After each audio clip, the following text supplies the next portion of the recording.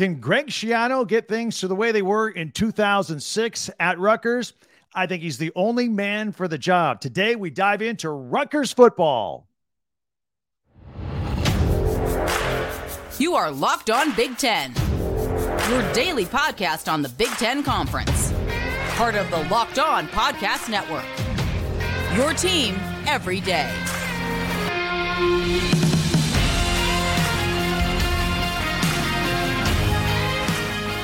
Welcome to Locked On Big Ten. I'm Craig Schiano. Thank you for making us your first listen each and every day. We're free and available wherever you get your podcasts and on YouTube. Part of the Locked On Podcast Network right here. Your team every day. All right, we're going to take a close look at the Rutgers football program, kind of mired in mediocrity and struggling as of late. We'll find out which direction they're going. Also, I will give you an honest game-by-game analysis of the upcoming football season, and we'll figure out how many wins this football team is going to get this year. Plus, our benchmark of the day, the Big Ten Network's Big Ten Classics, a great weekend coming up. Great things to watch. Be sure to subscribe and follow Locked On Big Ten for free wherever you get your podcasts. That way, you'll get the latest episode of this podcast as soon as it becomes available each and every day. Going to start you off with a fun fact here. Now, if you are a Rutgers football fan, you already know this. Many of you don't. Did you know that Rutgers played in the first ever intercollegiate college football game? They beat Princeton 6-4 in a barn burner back in 1869. That's right. Lots of history here. Best season in all that history got to be 2006. They were 11-2. They were ranked 12th, got their first bowl win. Now, they were in the Big East then, not the Big Ten, and I'm going to kind of come back to that in just a little bit. But that season, they started out 9-0, and they beat third-ranked Louisville at the time, and the BCS had them ranked as high as 6th in the country back then. Well, Greg Schiano was their football coach back then, and he is again here. This is his second stint with the school, obviously. But after arriving in 2001, he only won 12 games in the first 4 years, but the administration thought they had the right guy, and they stuck with him. Finally had the breakout year in 2005 with a winning record at 7-5, and then the magic year in 2006 in which he went 11-2, and he didn't parlay that into another job just yet. In fact, stayed for 5 more seasons, and in 4 of those 5 seasons, won 8 or 9 games throughout that time. So pretty good run. Then he left, as you all know, to go to the Tampa Bay Buccaneers and was an assistant at Ohio State as well.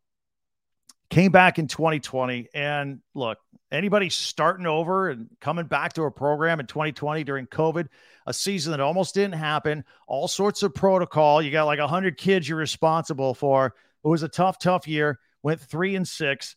But that's a tough way to start a job for sure.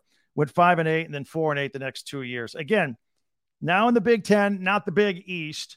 And since he's come back to Rutgers in the Big Ten, in 9 games against the Big Three, and by that I mean Michigan, Ohio State, and Penn State, he's 0-9, and he's lost to each of them by an average of 27 points. Except remember, everybody wants to point out the 2021 game against Michigan, where they only lost 20-13, had him on the ropes in that game. And I say that not to be negative. I just say that to show where the team is. You got to close that gap if you want to be competitive with the big boys. And so that's kind of the state of the union right now with Rutgers football, and closing that gap and getting better and improving.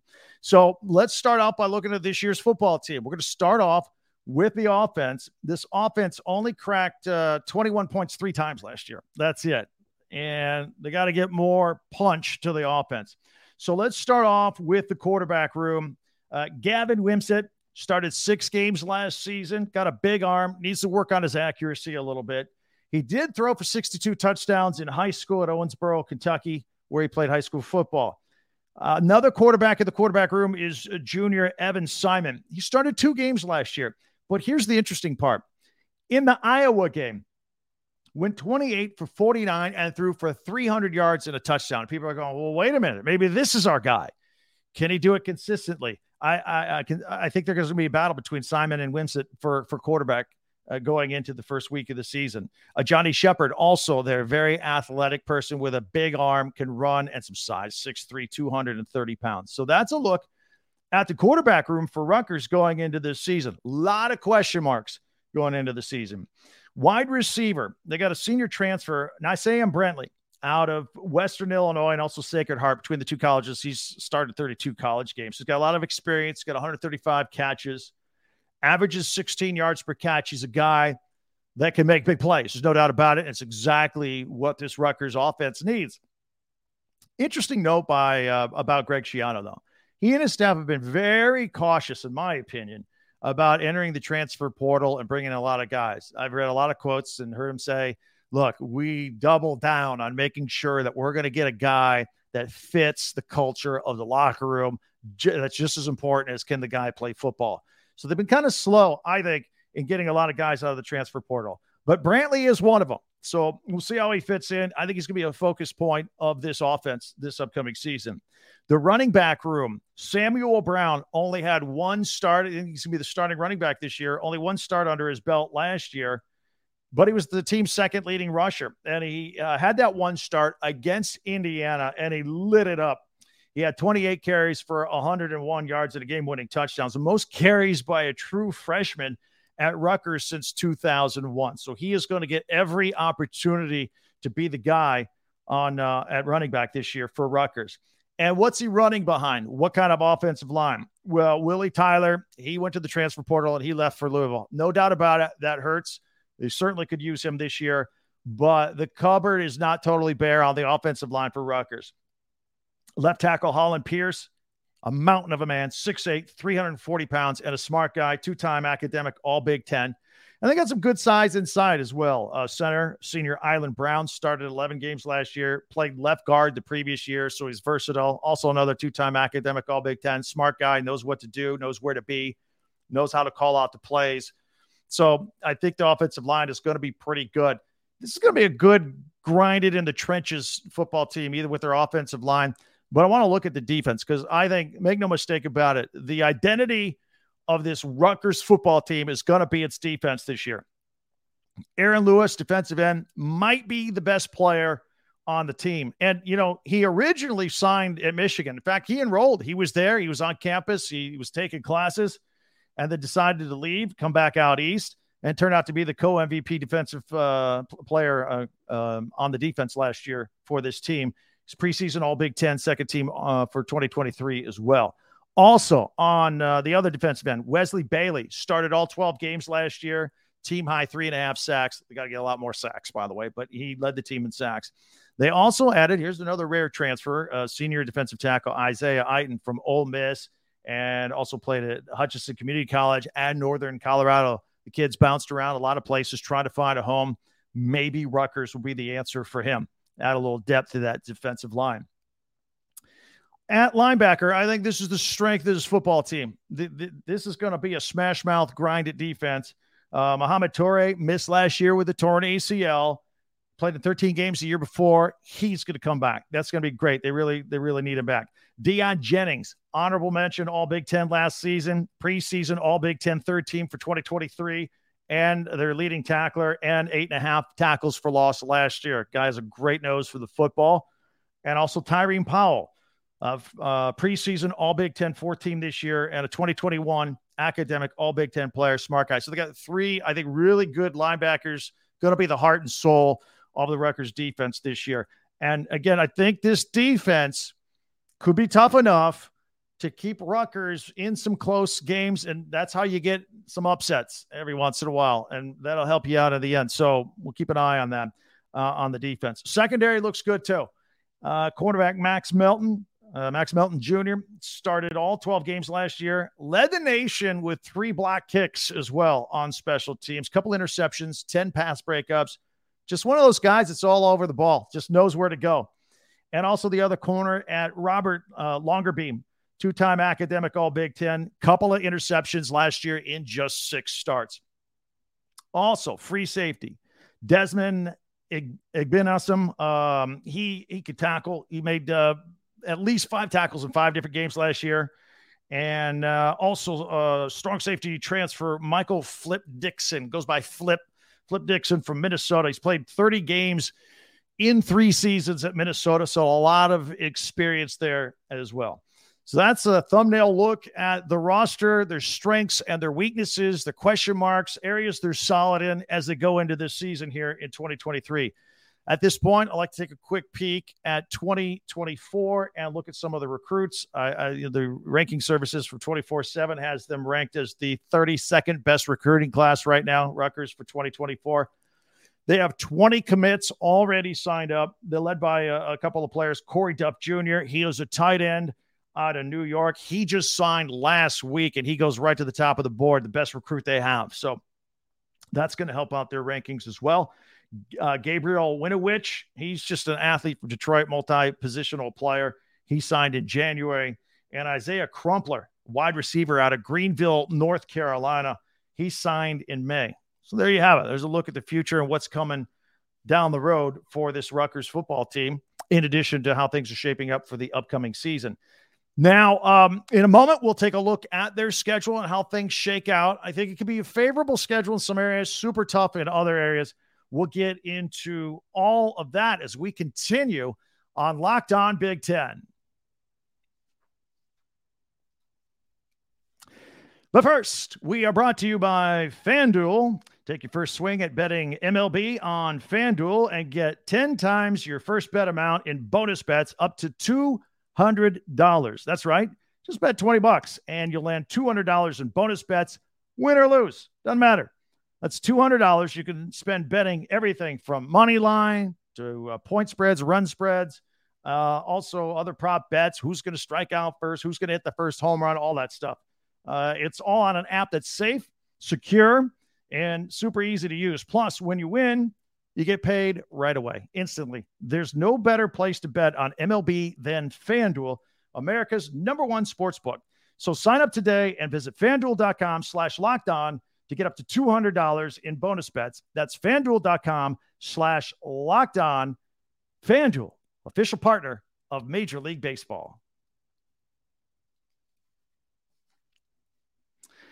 All right, let's take a close look at the upcoming Rutgers football season on the schedule. I told you I'll always give you an honest assessment of where I think a team will end up. We play the win-loss game. We'll start it off on September 3rd. Yeah, you're right. That's a Sunday. Sunday college football to open up the season. They host Northwestern, and it's at noon. One of just three games on national TV, triple header, if you will, for college football. It's that awkward weekend where the NFL preseason is done. They're waiting for the regular season, and college football kind of fills the gaps. And so Rutgers gets a nationally televised audience at 12 o'clock against Northwestern on that Sunday. That'll be great. They can win that game. They can win. They can start off 1-0. The following week on September 9th, they got a 7:30 night game against Temple at home. They should win that one. However, remember, if you're a Rutgers fan, you know this. They only won 16-14 last year, a squeaker. Hopefully this year for Rutgers, not as close of a football game. Then I think a very key game is that's going to tell you and how this team is going to springboard for the rest of their season. Virginia Tech, 3:30 on the 16th.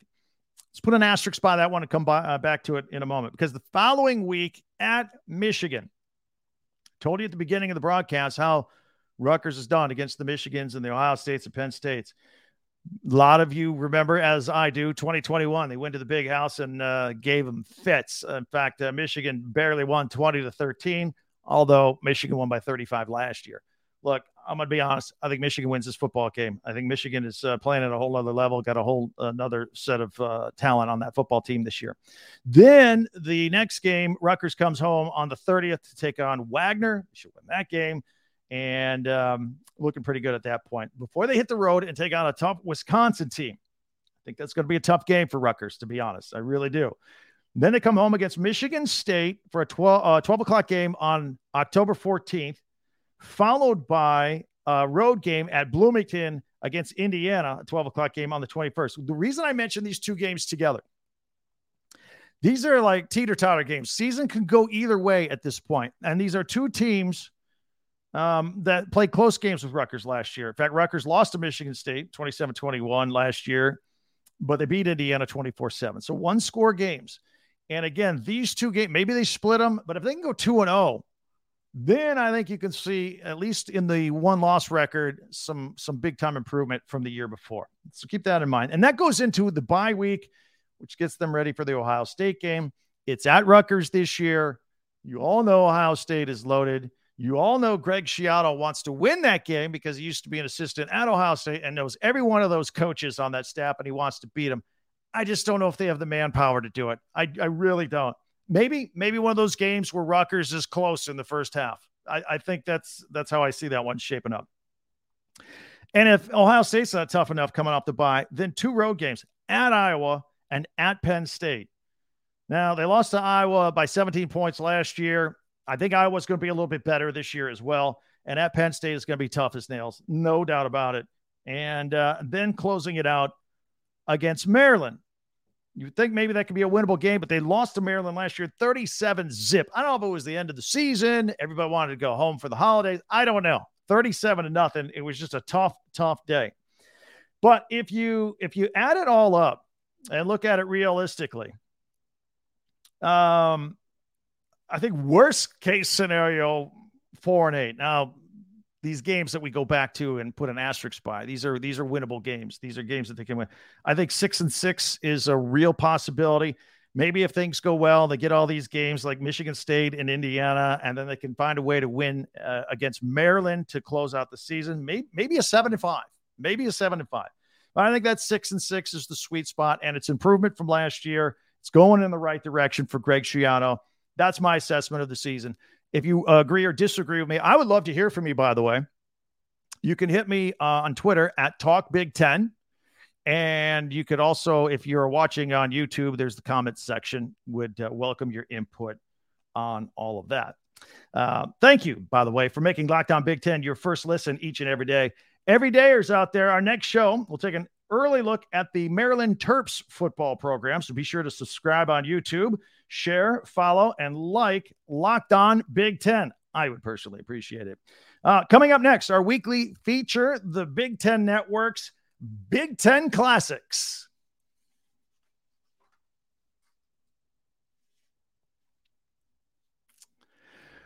All right. We like to have some fun in this last segment. We have fun in all of our segments, actually, but I'm glad you're with us here today. We're going to take a look, like we do on Thursdays, the Big Ten Network's Big Ten Classics, everything they have on over the weekend. And by the way, if you are just listening on the podcast, we always put these up on graphic, full screen, with our visual component, the video component on YouTube. Invite you to check that out as well. But I'll kind of draw this out and mention everything that's going on. Let's take a look. Coming up on Friday, July 7th. These are all Eastern times, by the way. They started out with the 2016 Michigan and Ohio State football game. This is the one where Curtis Samuel had the 15-yard run in double overtime, and Ohio State won 30-27. Then they follow that up from 6 to 8 p.m. with their rival show, and it's all about the Ohio State-Michigan game. So if you are all into this rivalry, check it out. It's 2 solid hours of it. Fantastic programming. Followed by, at 8 o'clock Eastern, the 2021 Ohio State-Michigan game. Michigan won that one. Aiden Hutchinson, 3 sacks. Hassan Haskins scores 5 touchdowns in that game. And then at 9 o'clock, a feature on the game. The game. Michigan, Ohio State, 2006. Some people say it was the game of the century. Both teams were undefeated going into that game for the first time in the series history. Ohio State was ranked number 1 in the country. Michigan was ranked number 2 in the country. Unbelievable. Bo Schembechler dies the night before the game, if you remember that, at the age of 77. And Ohio State wins in a shootout, 42-39. 81 points. So much for 3 yards and a cloud of dust, like they used to say back in the day. So that's just Friday. On Saturday, July 8th, we go into the most played rivalry in FBS history for the Paul Bunyan Axe. I'm talking Wisconsin, Minnesota. At 5 p.m. Eastern, they got the 2:30 battle between those two. Minnesota wins on a last-second walk-off 35-yard field goal. And then at 11 p.m. Eastern, they play the 2020 game where Wisconsin won on a 30-yard field goal in overtime for the win. And then Sunday, July 9th, all day long, check your local listings. It's all Indiana and Purdue. I mean, it's baseball, it's basketball, it's all the football battles for the old Oak and Bucket. It is all right there. So check your local listings for what game and what sport on Sunday, July 9th, if you're looking for something to watch. So that's a look at our Big Ten Network, Big Ten Classics. We like to do that once a week and check it out. So again, that was a lot of fun. I can't believe our time's up already. I want to thank you for making Locked On Big Ten your first listen every day. Every day is our next show. We'll take an early look at the Maryland Terps football program. In the meantime, we're inviting as many of you as possible into our club, kind of the Cool Kids Club, our Big Ten Club, if you will. Many ways to interact with me on Twitter at Talk Big Ten. And also, if you subscribe and are on YouTube, there's a comment section there as well. Follow this podcast right now on your favorite podcast app, and you'll get the latest episode of Locked On Big Ten as soon as it is available each and every day. Now, check out the Locked On Sports Today podcast for the latest on everything going on in sports. In the meantime, hope you have a wonderful day or evening, depending on when you are consuming this. We will see you next time. I'm Craig Sheeman for Locked On Big Ten.